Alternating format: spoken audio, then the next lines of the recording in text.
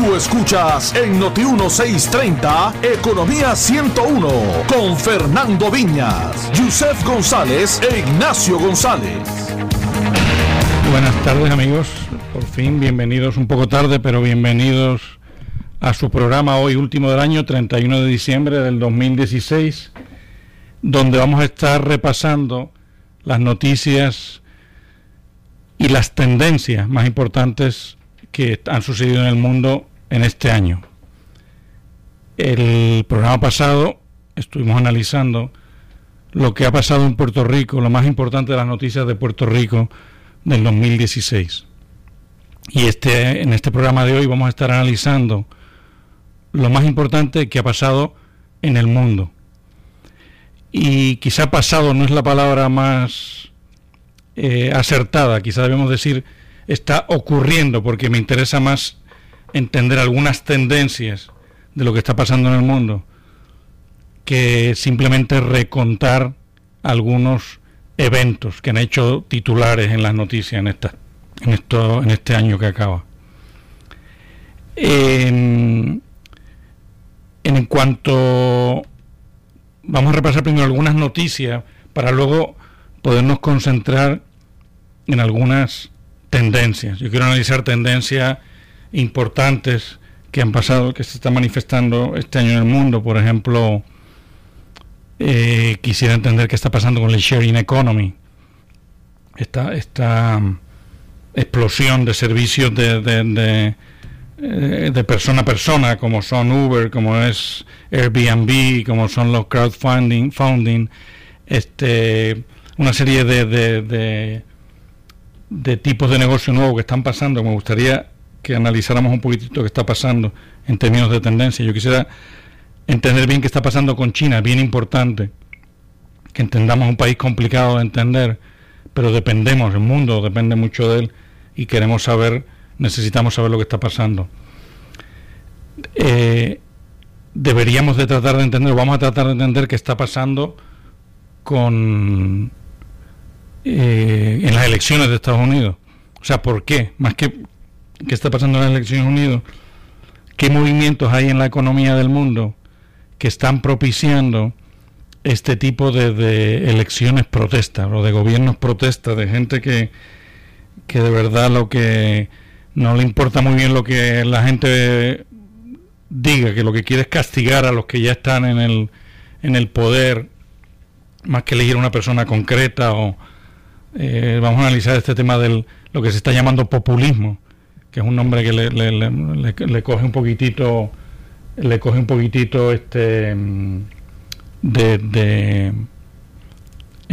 a desmano, no está muy apropiado.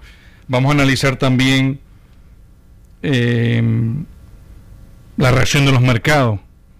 Bueno, no solo la reacción, vamos a analizar los principales mercados que está pasando, porque los mercados son realmente una gran fuente de información. Y vamos a analizar qué está pasando con el oro, vamos a analizar qué está pasando con el dólar, vamos a analizar qué está pasando con las tasas de interés, vamos a analizar qué está pasando con el petróleo. Son indicadores bien importantes de lo que pueda, o sea, que nos dicen también en el mercado de acciones de Estados Unidos, a ver qué es lo que está pasando con ellos. Vamos a analizar también esto en términos de tendencia. Vamos a analizar si se puede dar por cerrada la crisis del 2008, si ya se puede decir que la hemos superado. Estos son un tipo de etiquetas realmente muy precario para o sea, muy difícil de poner en fenómenos complejos como son los económicos y los humanos. Vamos a analizar también qué está pasando con el precio del dólar. Vamos a analizar qué está pasando en Rusia. O sea, por qué aspectos económicos son los que están llevando a que Rusia tenga esa huella, ese footprint, esa huella tan grande sobre los eventos mundiales cuando su economía realmente es una economía pues bien mínima, subdesarrollada, etcétera. Digo, exagerando un poco, mínima quizás no es la palabra más, pero que no es proporcional a la huella que tiene en la geopolítica mundial. O sea que, como ven, tenemos el plato lleno con muchísimas ideas que queremos discutir y que queremos enfatizar, analizar y desmenuzar para ustedes y con ustedes en el día de hoy. Más adelante estaremos abriendo las líneas en el 758-7230 para que puedan participar, pero permítanme por ahora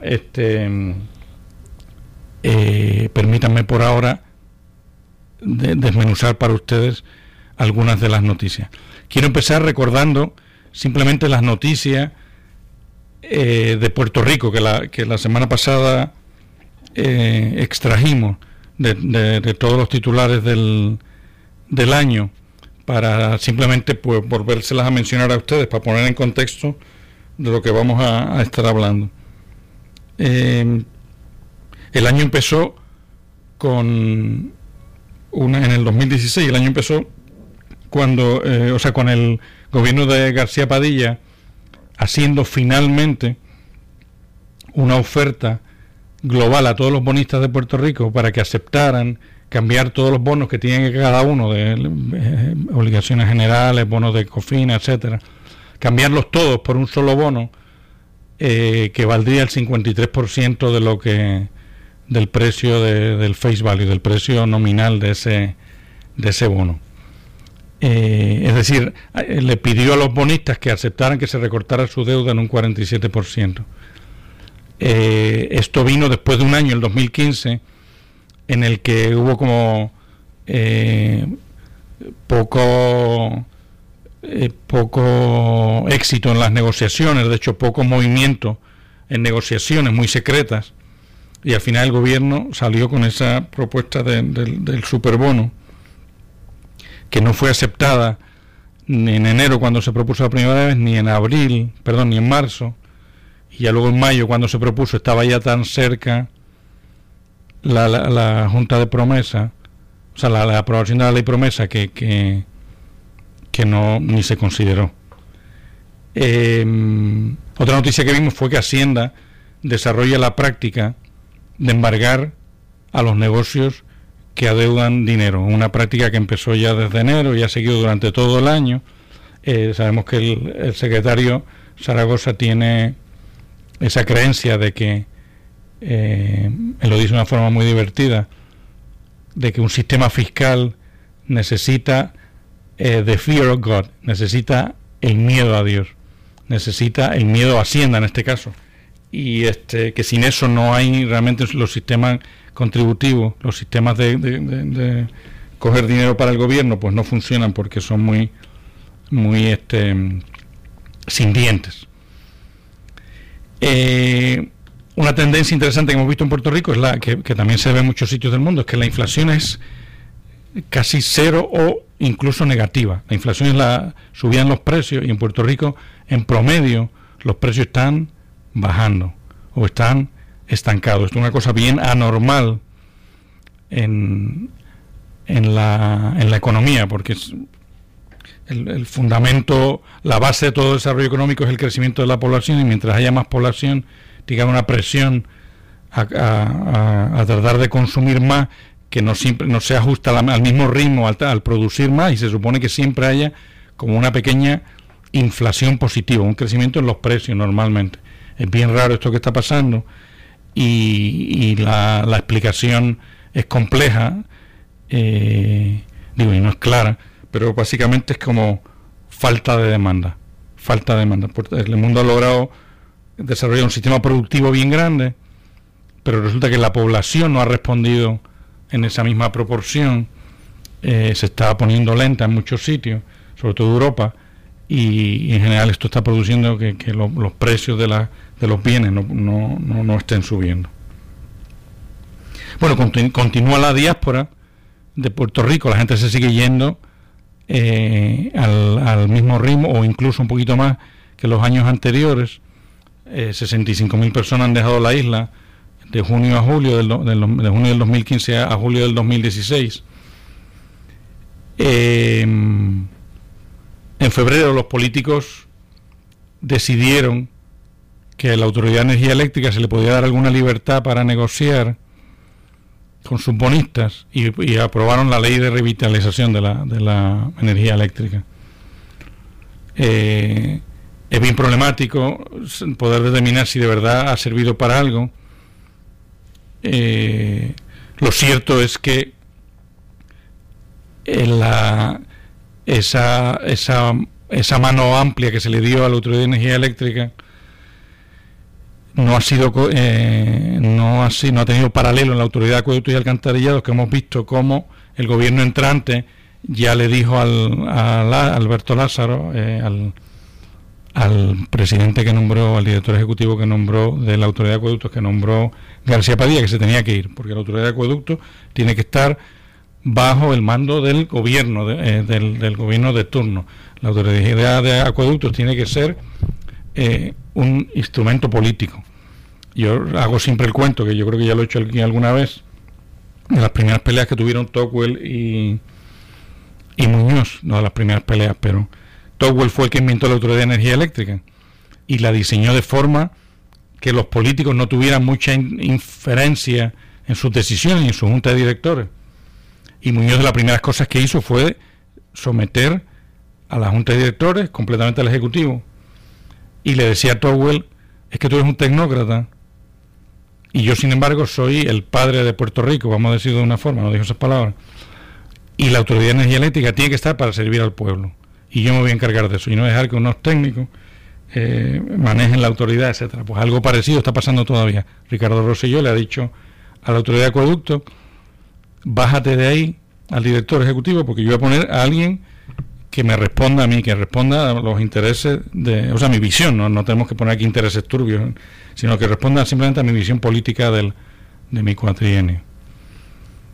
Ya al llegar mayo, se empieza a destapar, también veíamos el mayor fraude que quizás se haya cometido en la historia de Puerto Rico, que es el escándalo en la compra de petróleo de la Autoridad de Energía Eléctrica. Todavía está por ver si de verdad es un escándalo tan grande, no hay datos. Hay unas demandas en el Tribunal Federal que se están moviendo con mucha lentitud. Porque se está investigando y ya digo, el tema es serio y muy complejo, pero pareciera ser que en la compra de combustible en la Autoridad de Energía Eléctrica puede haber un gran fraude de muchísimos años y muchísimo dinero.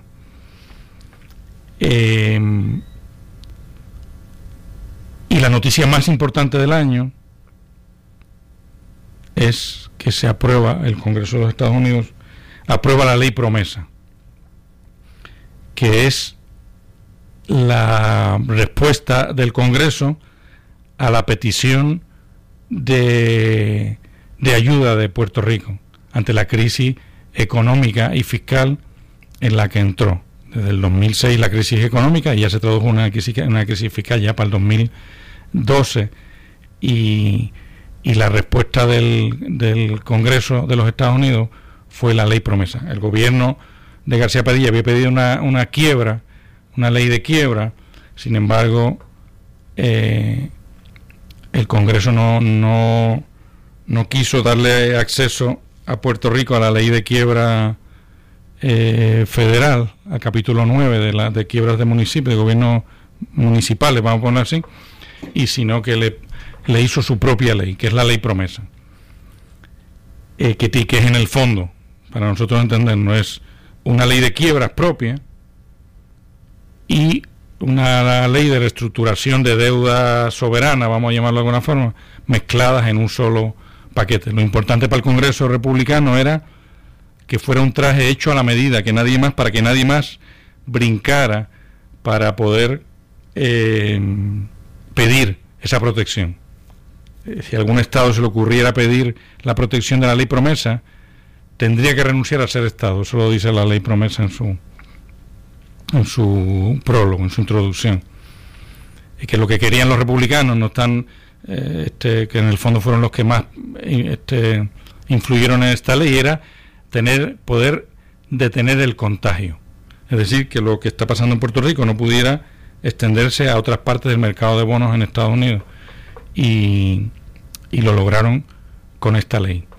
Y crearon una junta que va a ser un experimento social interesantísimo que vamos a tener en Puerto Rico y que único. Ha habido otras intervenciones de poderes externos en economía, en problemas. Ha habido el Fondo Monetario Internacional, lleva años interviniendo en economía, que tienen problemas fiscales como condición para ayudarlas, etcétera. Pero esta Junta de Control Fiscal va a ser única. O sea, no se compara a una intervención de la Junta del Fondo Monetario Internacional, del Banco Mundial, porque está completamente metida dentro de los poderes del país. No es como unos asesores que vienen y deciden desde fuera más o menos lo que hay que hacer y lo recomiendan, sino que está metida, que tiene los dedos y las manos metidas en los bolsillos de todas las agencias y que puede pedir información y puede hasta llevar a corte a jefes de agencia, etcétera. Va a ser un experimento social interesantísimo de que si con tecnocracia se puede resolver un problema técnico, de una forma que yo tengo de ponerlo. Otra noticia importante del año de Puerto Rico ha sido que el Securities and Exchange Commission comienza a investigar las emisiones de bonos del 2012 y del 2013, incluso las del 2014. Perdón que estamos aquí con cuestiones técnicas. No sabemos muy bien todavía cuáles son las alegaciones, sabemos, todos sospechamos que la promesa, las emisiones, por lo menos la del 2014, fue bien llamativo que se hiciera una emisión de bonos, se pidieran prestado dinero en el 2014 y a los pocos meses declarar, a los 3 meses, declarar que no había dinero para repagar ningún bono, que el gobierno de Puerto Rico no podía repagar nada, cuando 3 meses antes se les había dado unos indentures, unos prospectus relatando cómo se iba a repagar cada bono, etcétera. O sea, como que es bien sospechoso que tú 3 meses antes estés convencido de que vas a poder repagar esos bonos y 3 meses después diga el gobierno de Puerto Rico no puede pagar ni ese ni ningún otro bono. Entonces el SEC está como investigando si ha habido misrepresentation en esos bonos y alguna otra cosita, ¿sabes? En las representaciones del 2012 y 2013, perdón, las emisiones del 2012 y 2013,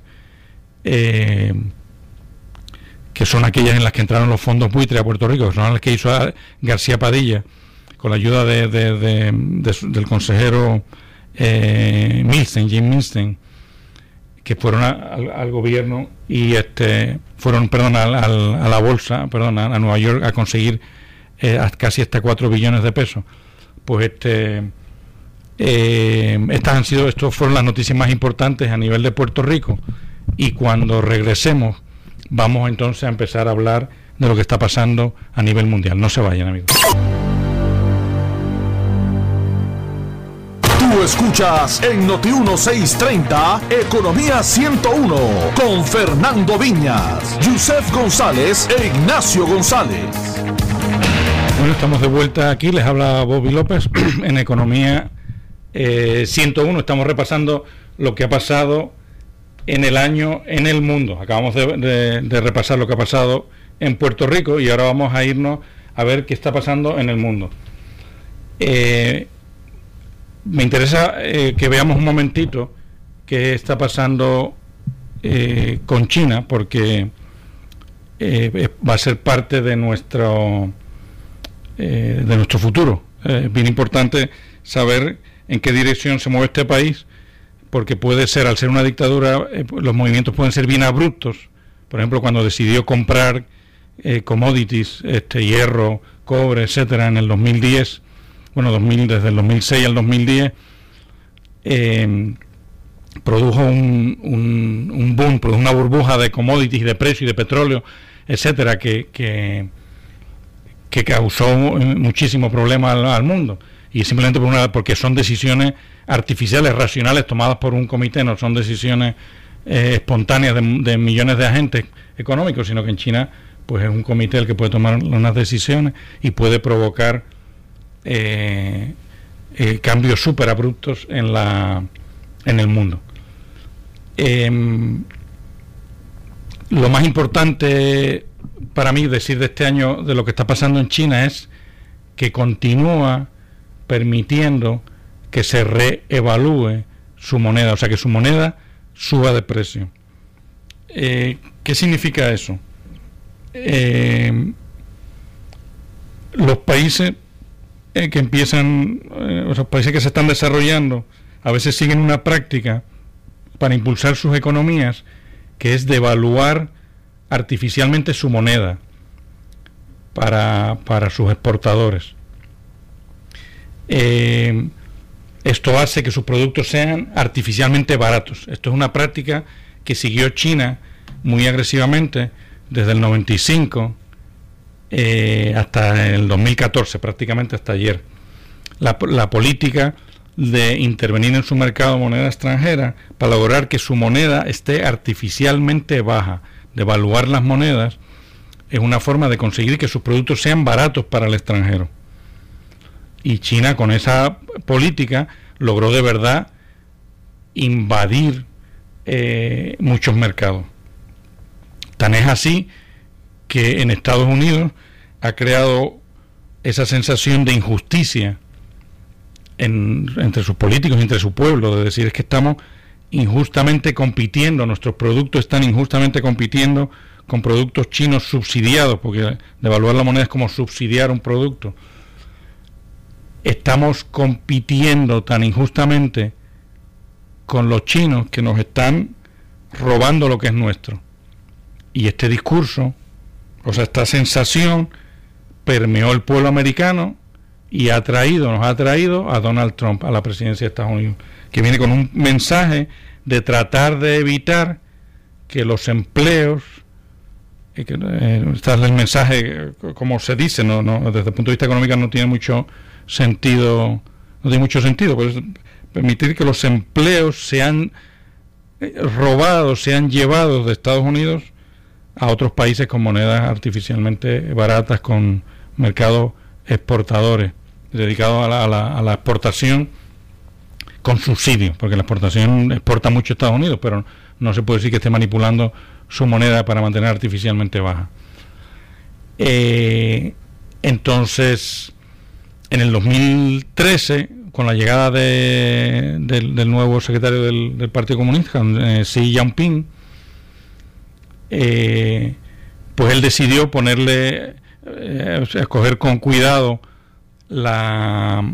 quitarle presión al resto del mundo y empezar a dejar que su moneda coja un poquito de valor. Una de las consecuencias que tiene el haber devaluado la moneda, o sea, para devaluar la moneda, los países, China, estamos hablando en el caso concreto de China, tiene que acumular muchos moneda extranjera, muchos dólares, muchos euros. El gobierno tiene que acumularlo porque es el truco que usa para manipular la moneda en los mercados, de poner cara a la moneda del euro, del dólar, poner cara el euro, es poner barato el yuan, que es lo que quiere el gobierno chino. Entonces acumula una gran cantidad de reservas y ese dinero no puede gastarse, no lo puede gastar China el gobierno chino no lo puede gastar en China porque provocaría una gran inflación. Para que funcione ese dinero que ha conseguido en los mercados de reserva, en los mercados de divisas, ese dinero lo tiene que invertir por el mundo. Y China ha sido por una década, está siendo, no es que haya sido, el nuevo colonizador de África y el nuevo colonizador de Latinoamérica. Empresas chinas vienen con préstamos, con unas líneas de crédito enormes de su gobierno, a comprar empresas africanas o la fiebre al principio de la década, o sea, durante la década pasada, era comprar recursos, minas, concesiones de carretera, extracciones de oro, pozos de petróleo, etcétera.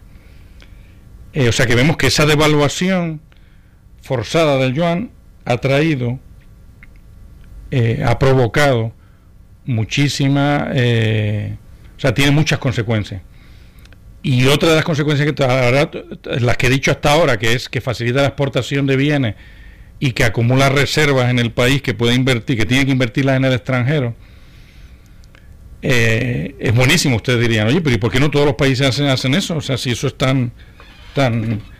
tiene tantas ventajas, ¿por qué no todos los países se dedican a devaluar su moneda? Bueno, para empezar, porque al final todo tiene que sumar cero en la devaluación de monedas, porque la moneda solo se mide con respecto a otra moneda. Pero quitando ese truco aritmético, no se puede seguir el jueguito de la devaluación mucho, porque provoca inflación en China.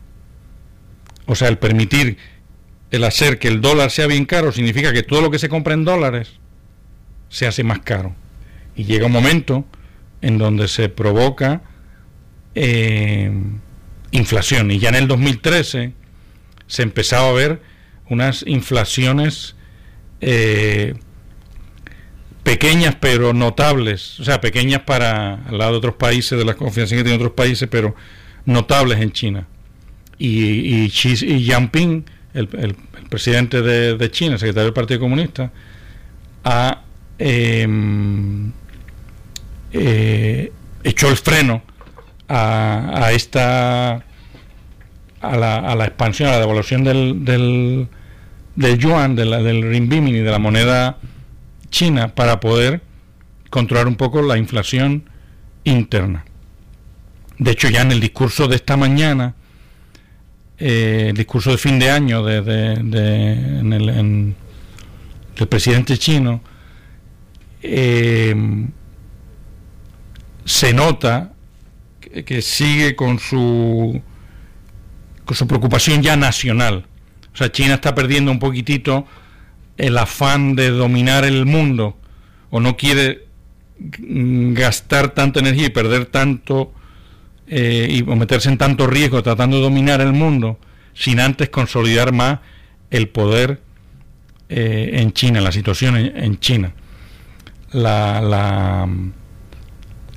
Que eso son, podemos decirle, buenas noticias para el mundo completo. O sea, China puede ser y está siendo una gran ayuda para el resto del mundo, en la medida en que esté ciertamente balanceada. China tiene una serie de desbalances bien fuertes que pueden provocar, de hecho, que caiga como guanábana, que reviente, y al mundo le interesa que esa transición se haga, que esa transición a una economía desarrollada se haga con moderación. Uno de los puntos negros, no lo vamos a analizar ahora, porque uno de los puntos negros del sistema chino es la parte crediticia. Los bancos están llenos de unos préstamos horribles, pero China parece que no está dispuesto a hacer nada, ni declararlos en pérdida, ni son préstamos de bancos nacionales a empresas nacionales, y entonces todos en el mismo bolsillo, y parece que no va a seguir el camino de Japón, de tratar de limpiar la casa, sino está dejando como que se limpie sola con el paso de los años, los préstamos vayan cayendo en su sitio y los balance sheets de los bancos poniéndose en su lugar poco a poco. Esperemos que puedan seguir en esa dirección. Por de pronto lo que han decidido es crecer menos, y ahora están creciendo a un 6%. A nosotros nos parece eso una salvajada, pero para los niveles de China, que se estaba pronosticando tan cercano como el año pasado, que iba a seguir creciendo hasta el 2020 al 10%, pues que diga que ahora va a crecer al 6.2%, pues es realmente una 101 con Fernando Viñas, Yusef González e Ignacio González. Bueno, estamos de nuevo en Economía 101, amigos. Recuerden que nos pueden ver en vivo a través de notiuno.com, en video y en audio, y recuerden que nos pueden seguir también en la web, en la página del programa economía101.com, y en Facebook en radio.economía101, y en Twitter. Ahí pueden dejarnos comentarios, sugerencias y preguntas para nosotros comentar en los próximos programas. Estamos ya simplemente acabando con China. Lo único que me queda por decir es que China parece que todo pareciera, ha seguido dejando revaluando, ha permitido que su moneda se revalúe todo el año 2016. El discurso de esta mañana del presidente chino también parece indicar que se va a dedicar a los asuntos nacionales. De hecho, es un poquitito trompista el tono del discurso, a mi modo de ver, bien nacionalista, bien reclamando Taiwán, la frontera, sus derechos fronterizos, los enemigos. Ahora vamos a hablar un poquitito más del surgimiento de los nacionalismos como oposición a la globalización. Pero parece que China va por ese camino. El último efecto que quería decirles que tiene esta práctica que tuvo China de mantener su moneda artificialmente baja y llenarse, por lo tanto, de una reserva de dólares artificiales, eran simplemente sacadas del mercado para no mantener alto el precio del dólar y bajo el del yuan.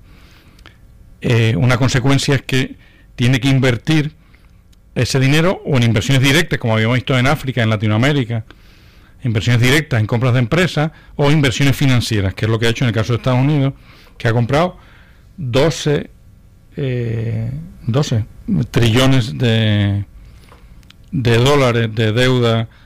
Déjenme ver si por aquí averiguo si ahora sí son 12, pero vamos, es casi es de los mayores tenedores de bonos del gobierno de los Estados Unidos, es el gobierno chino. No creo que sea 12, porque entre todos los gobiernos tienen el 34% de la deuda americana, o sea que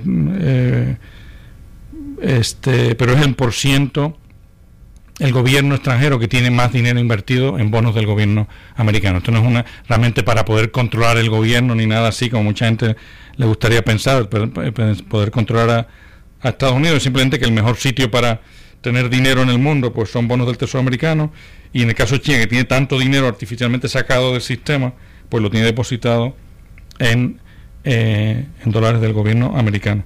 También lo tiene, y ahora sí que si cerramos el capítulo de China, también lo ha puesto artificialmente comprando euros, y de hecho se puede decir, esta es mi opinión, no todo el mundo está tan convencido, pero el tema de que el euro no haya bajado por años, por 8 años, cuando tenía las economías de Europa han estado realmente raquíticas, que es la única palabra que las expresa, cuando las economías europeas han estado tan mal que el dólar haya seguido estable, para mí solo se explica por la inyección de euros, por la compra de euros que ha estado haciendo el gobierno chino a través de sus fondos de inversión, etcétera. Bueno, pero nos interesa el tema de China, es realmente importante, pero nos interesa, hay otra tendencia mucho más fuerte, mucho más de fondo, y que puede ser mucho más relevante para la economía y para el mundo. Hay una tendencia mucho más fuerte que engloba el triunfo de Trump, engloba la salida de Gran Bretaña de la Unión Europea, que engloba todas las protestas, todos los gobiernos protestas que ha habido, el gobierno de Polonia, el gobierno de Hungría, gobierno, el tema de que en Francia ahora esté creciendo también la extrema derecha, bueno, en toda Europa está creciendo como la extrema derecha, los nacionalismos, para llamarlos más propiamente. Hay una tendencia de fondo que es importante que identifiquemos, porque de verdad nos puede cambiar la historia, que es una tendencia antiglobalización. Es una tendencia antiglobalización. Una de las consecuencias, uno de los mayores hitos tecnológicos, de los mayores cambios tecnológicos que ha visto la humanidad en su historia, si empezamos a repasarlo desde el comienzo de los tiempos, estaría el fuego, estaría la rueda, estaría la escritura, estaría la imprenta. Pues después de eso, el mayor cambio tecnológico que ha contemplado la humanidad es el Internet, que es el descubrimiento del poder que tiene simplemente conectar todas las computadoras del mundo unas con otras en una sola plataforma. El Internet no es una cosa, sino que es un protocolo, es como una forma de mandar señales de forma que todo el mundo pueda estar hablando en la misma banda. Eso ha tenido unas consecuencias enormes en la economía mundial. Y una de las primeras consecuencias que tiene es la globalización. Al conectar todas las computadoras del mundo, podemos de verdad saber lo que está pasando en cualquier parte del mundo e interactuar con cualquier parte del mundo. Inmediatamente se usó el Internet para el comercio, y aunque no sea para el comercio, la propia comunicación y yo poder escribir las cartas, escribir por email en vez de por carta, en vez de por telégrafo, por telex, etcétera, acelera tanto, facilita tanto el comercio, que ha habido una explosión de globalización. La globalización, que todo esté conectado con todo, como los economistas saben muy bien, trae una mayor riqueza, porque las cosas se compran en el lugar más barato posible, y a cada empleado se le paga, vamos a ponerlo así, o a cada oferta de una empresa se le paga el precio más caro posible, porque él puede escoger entre todo. Si yo ahora vendo mis discos, pónganse, yo hago música, pues me lo puede comprar la persona que esté dispuesta a pagar lo más por ellos en cualquier parte del mundo. Entonces, la globalización trae riqueza, ha traído riqueza, y eso es lo que explica el gran boom de los 80 y sobre todo de los 90. El 2000 tuvo, como precisamente por una burbuja de Internet, la euforia con el Internet fue tan grande que en el 2000 se reventó la especulación que había sobre ellos, y tuvimos un pequeño, ya veremos la historia de los 2000. Pero la globalización está trayendo tiene también unas consecuencias negativas. ¿Qué consecuencias negativas puede estar trayendo la globalización? Más que la globalización, la tecnología de la información. O sea, ¿qué problema tiene la tecnología? ¿Hacer la gente más rica o más pobre? Bueno, en resumidas cuentas, la tecnología hace a la gente más rica, con el problema de hacer a una poca gente riquísima. La consecuencia de eso es una desigualdad. O sea, desigualdad, la tecnología de la información, porque ya tuvimos en la revolución industrial, tuvimos la tecnología de la materia, el vapor, del calor, del acero, ahora estamos en la tecnología de la información. O sea, la revolución tecnológica en la información, que es el Internet y todo lo que eso conlleva, las redes sociales, etcétera. ¿Qué tendencias tiene las redes sociales? O sea, ¿qué problema tienen las redes sociales? ¿Qué problemas tiene el estar conectados unos con otros de la forma en la que estamos haciendo? La tecnología tiene tres como aspectos negativos. Bueno, tres consecuencias, la tecnología de la información. Para empezar, una primera, que es que ya la gente con la tecnología se puede hacer cada vez más, uno puede hacer por sí mismo cosas para las que antes necesitaba otras personas que las hicieran, una secretaria, un contable, etcétera. Cada vez las personas pueden llevarse las cuentas a sí mismos, contestarse sus llamadas y su correspondencia a sí mismos, etcétera. Y, o sea, nos hace más independientes en cierta medida, nos da más poder. Pero en economía, más independencia significa más pobreza, porque la economía crece en la medida en que uno dependamos de otros. O sea, la economía, la riqueza es que otra gente necesite lo que yo tengo. y con la tecnología yo necesito menos de otra gente. Ya empieza a tener un lado oscuro.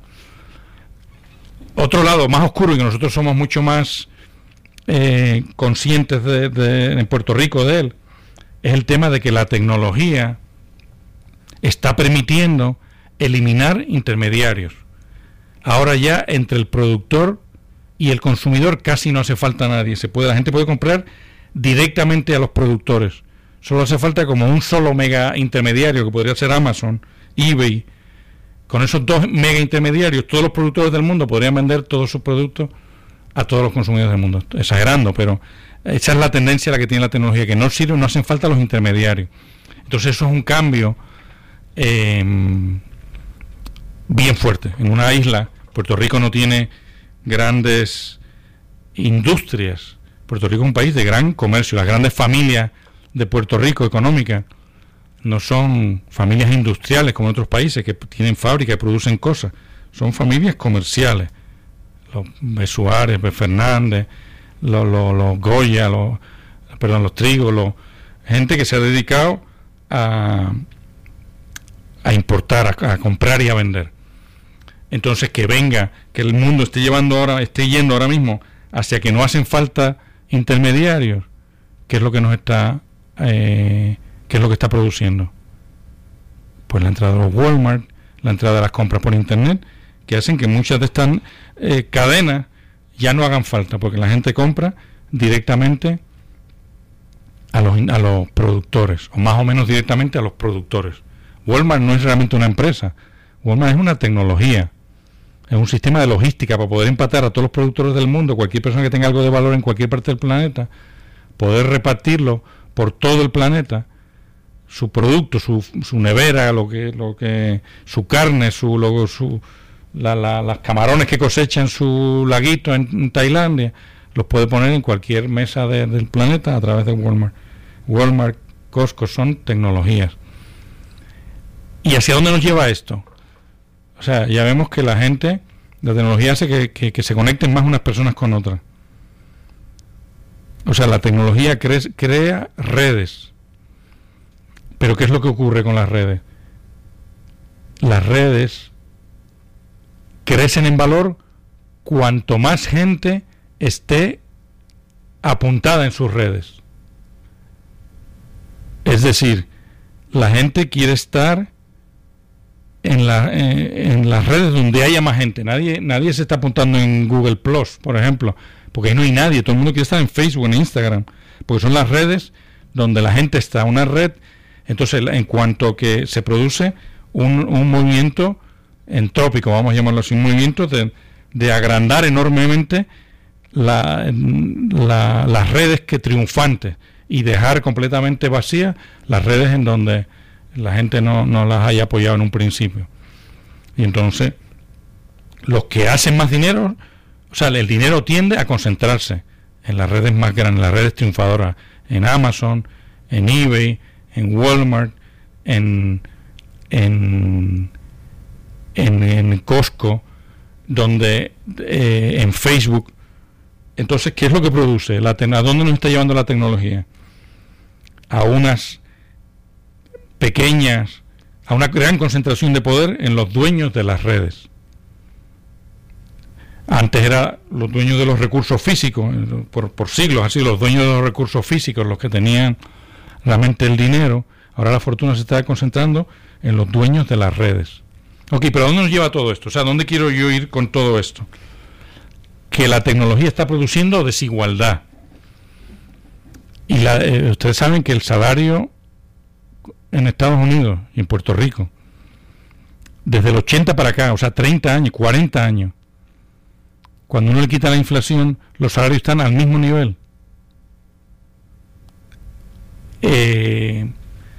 Entonces, está produciendo, o sea, no la clase media y la clase baja no se está beneficiando de este boom que tiene la economía. En los números globales, la economía está creciendo y el comercio está creciendo muchísimo, pero esa riqueza no se está distribuyendo realmente equitativamente por todo el sistema económico, sino que se está concentrando en estos nodos que son las redes sociales y comerciales. Redes sociales no significa Facebook, Instagram, sino redes sociales, ya les digo, Walmart y todas las formas de conectar una gran cantidad de agentes, y está produciendo una cierta sensación de desigualdad.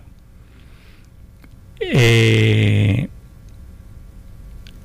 eso está trayendo una serie de movimientos políticos y sociales bien importantes que vamos a ver ahora.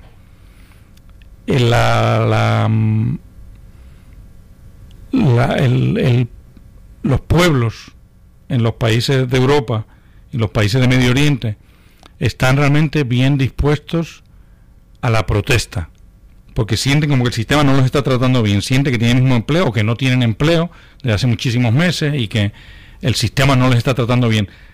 Cuando se ve que el resto de la economía o gente en la economía de verdad está haciendo grandes fortunas, y eso lleva a muchos, está llevando muchas como protestas, a la primavera árabe, que reventó a raíz de unos emails del Departamento del Estado que salieron a relucir en 2011 a través de Arthur Manning, un soldado, Arthur yo creo que ahora se hizo mujer, pero Arthur Manning en el 2011, pues se vieron realmente los intríngulis de muchos gobiernos del mundo, y ha habido una gran cantidad de protestas para que de verdad se llegaron a derrocar regímenes completos. Libia, en Túnez, se llegaron a sacar regímenes completos de dictadores que estaban viviendo como reyes cuando su pueblo no estaba disfrutando de ese. El último país al que llegó esa ola de descontento y de tratar de destronar al gobierno en el poder, el último país fue Siria, que parecía que iba a caer como los otros sistemas, ante esas protestas públicas, y sin embargo no cayó porque era un gobierno muy fuerte. Ni se comparaba ni de lejos con ninguno de los gobiernos del norte de África que salieron por los aires, y sobre todo contó con la ayuda de Rusia.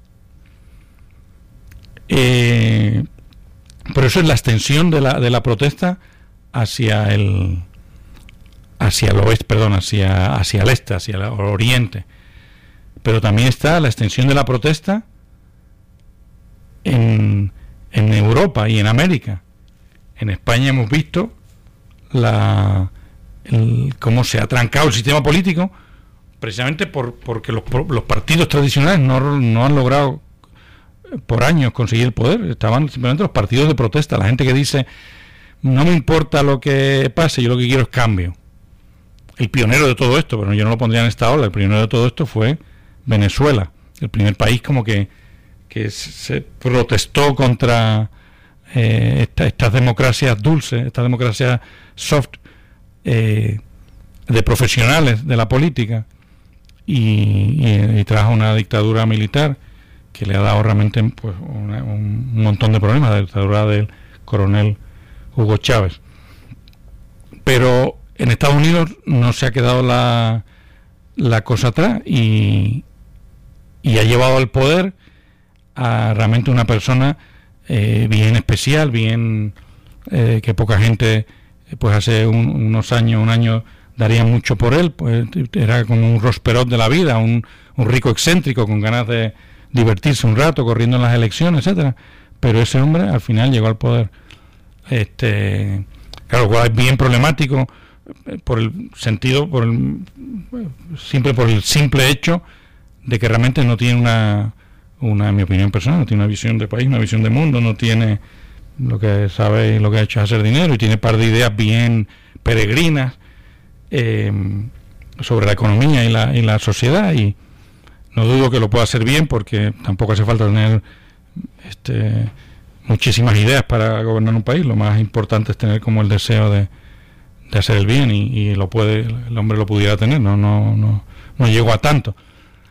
Pero lo cierto es que este backlash de la tecnología nos ha traído a a muchos gobiernos de protesta. ¿Y qué va a pasar ahora con este gobierno de protesta que tenemos? Con el gobierno de Trump. ¿Qué va a pasar? Bueno, pues lo más peligroso que pueden pasar es la vuelta de los nacionalismos, la vuelta de querer cerrar la frontera. Y ahora donde yo les quería llevar era en esta dirección. Es posible que el 2016 haya sido el año donde empiece el fin de la globalización, donde los países empiecen de nuevo a cerrarse sobre sí mismos. Ya le digo, gracias a Dios, China le ha quitado presión al mundo al dejar de subsidiar sus exportaciones, y eso le va a quitar excusas a Trump para de verdad atacar a todos los contratos, el libre comercio internacional y los tratados de libre comercio, etcétera. Pero yo creo que nadie nos va a librar de que empiece ahora una década de grandes naciones, o sea, de reversar la globalización.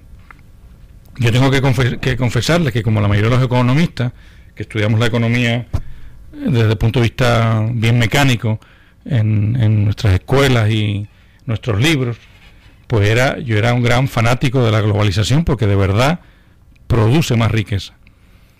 Yo me vine a ser escéptico de la globalización hace ya 5 o 6 años, y sobre todo a raíz de las conversaciones ya recién el año pasado, hace 2 años, las conversaciones con un filósofo español que se llama Ballesteros, donde realmente me di cuenta, o sea, me cuestionó una cosa bien tonta, pero es decir, ¿crecer para qué? ¿Es necesario crecer? O sea, es natural que un país se diga que está en crisis porque no crece, que es lo que nos pasa en Puerto Rico. Puerto Rico está en crisis por otras razones, pero la definición de que estamos en crisis es que el Producto Nacional va hacia abajo. Pero si la población va hacia abajo, ¿por qué debiera ir el Producto Nacional hacia arriba? No necesariamente. Entonces, si uno se pone a plantearse, ¿debemos de verdad crecer? O sea, es obligatorio que cada vez nuestro Producto Bruto sea cada vez mayor, que cada vez el sueldo de las personas sea cada vez mayor, que cada vez el consumo de las personas sea cada vez mayor, un año tras otro. Pues si uno se pone a pensar en eso, puede decir, oye, es verdad, es que quizá crecer no sea quizá crecer no sea el norte, quizá crecer no sea el último fin de la economía. Quizá la economía sea simplemente cómo poner las condiciones materiales para que podamos desarrollarnos como personas lo mejor posible, pero eso no conlleva necesariamente crecer. Pues todo parece indicar que el 2016 puede ser el momento de el cambio en la o sea, de que empiece a resquebrajarse la globalización, y ojalá sea así, de una forma voluntaria, los países buscando cerrarse, y que entremos en lo que se llamaría la localización, en vez de la globalización, la localización, donde la gente empieza a comprar las cosas de su patrio, de su pueblo, con preferencia a las de otros, a las de que vienen de fuera, simplemente porque es su gente la que tiene más obligación de mantener, etcétera. Ojalá sea así de una forma ordenada y que no caiga la globalización porque se cae la infraestructura tecnológica, por ejemplo, porque el internet falla, o o por una guerra, la crisis del 29, que fue realmente la que puso a Hitler en el poder, el gran crash de la bolsa del 29, se convirtió de un crash de una bolsa de valores donde bien poquita gente tenía dinero invertido, se convirtió en una guerra mundial, simplemente porque todos los países del mundo decidieron cerrar sus fronteras y poner aranceles, etcétera. Ojalá no sea así y sea de una forma más moderada, más eficiente. Vamos a ir a una pequeña pausa y seguimos con otras tendencias bien importantes que se han dado este año en el 2016 en el mundo. Escuchas en Noti 1630 Economía 101 con Fernando Viñas, Yusef González e Ignacio González. Bueno amigos, bienvenidos de nuevo a su programa Economía 101. Les habla Bobby López. Estamos repasando las noticias más importantes de lo que está pasando en el mundo en el 2016. Si quieren participar en el programa, pueden llamar al 758-7230, 758-7230, con comentarios sobre lo que ustedes entiendan que son tendencias que están pasando en el mundo, que tienen interés para todos. Yo quisiera centrarme ahora en otra tendencia bien importante, está incluida un poquitito en la que acabamos de hablar de tecnología, que es el surgimiento o la consolidación del sharing economy. Sharing economy, la economía de compartir, es el caso de Uber, el caso de Airbnb para compartir hospedaje, alquilar cuartos, es el caso del crowdfunding, o sea, cuando la gente que levanta dinero poniendo simplemente, no a través de bancos, sino directamente gente que tiene dinero contra gente que lo necesita. Uber o Fleet o Lyft son compañías donde no son realmente compañías, sino son tecnologías donde se ponen en comunicación gente que tiene carro con gente que necesita PON, y ese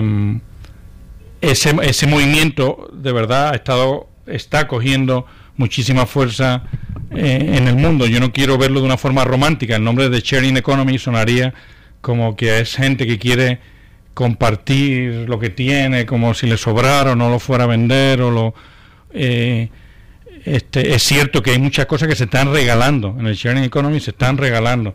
Yo vería el sharing economy como una tecnología que nos permite darle salida a todo lo que nosotros tenemos, poder vender cualquier cosa que tengamos, poder ofrecer cualquier servicio que seamos capaces de dar.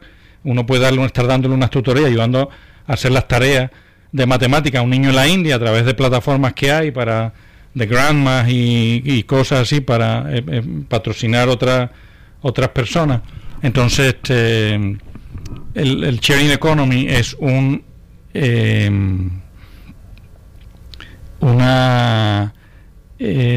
son empresas. Uber, o sea, quizá Uber es el peor de los casos, el peor de los ejemplos, porque si hay quizás es la empresa más nasty a la hora en mi opinión, a la hora de ofrecer servicios de sharing. Hay otra, quizás el ejemplo menos, Airbnb, por ejemplo,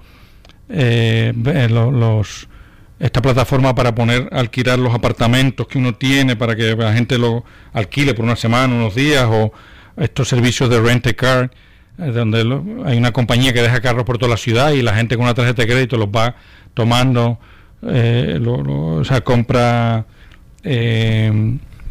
los usa por una hora, por el tiempo que sea, con su tarjeta de crédito. Todo, yo creo que hemos escuchado de alguna forma muchos ejemplos de cómo esto está incidiendo en la economía. Esto obviamente tiene, lo mismo que lo que hemos dicho para la tecnología, tiene unas tendencias positivas, que es que se genera mucho más riqueza. O sea, que cosas que no se estaban siendo productivas ahora son productivas. O sea, que yo tengo un apartamento que no uso, o sea, que yo tengo un apartamento para fin de semana, pero hay un montón de días que yo no voy y lo pongo en Airbnb, y hay gente que viene y entra al apartamento y me paga a través de la plataforma, y yo no tengo y le doy muchísimo uso. Eventualmente todo lo que tengamos puede ser puesto a través del internet a darle uso. O sea, puede llegar un momento donde nuestra propia casa, cuando salimos a trabajar, la pueda estar usando otra persona que la necesitaba para cualquier uso, y de 10 de la mañana a 2 de la tarde la está usando, y la usa otra persona las otras semanas, y lo mismo con todo, la ropa que nosotros tengamos usada, que nos hemos comprado otra, pues le podemos dar una salida, y el potencial es enorme. Ahora tenemos que tener en cuenta lo mismo que dije con la tecnología, que al al final lo que acaba pasando es que las redes, todo el poder se va a acumular en algunas pocas redes. O sea, al final, a mí me interesa, si yo tengo un apartamento, me interesa ahora mismo en Puerto Rico ponerlo en Airbnb, no me interesa ponerlo en Vivor o en Couchsurf, ni otras plataformas que hay de alquilar apartamentos. ¿Por qué? ¿Por qué me interesa más Airbnb? Porque Airbnb tiene 4.000 apartamentos, 4.000 propiedades en Puerto Rico puestas listadas. Entonces, si la gente donde más va a mirar va a ser ahí, en esa red en concreto, que es la que está despegando. Entonces eso es un fenómeno, algo que se alimenta a sí mismo y hace que al final todo el poder se concentre en unas pocas redes. Y con Sharing Economy va a estar pasando lo mismo. O sea, una tendencia bien importante para que estemos velando durante el año 2017. Otras tendencias que vamos a seguir analizando en el programa, pues va a ser el Brexit. Vamos a me interesa analizar los mercados, el precio del petróleo, las tasas de interés, el oro, qué está pasando, qué dicen las acciones. Y me interesa también que ustedes participen. No les he dado break, ahora han entrado unas cuantas llamadas y no las he podido coger para no interrumpir, pero si llaman ahora después del break al 758-7230, pues lo espero poder atenderlo. Regresamos con ustedes después de esta pausa.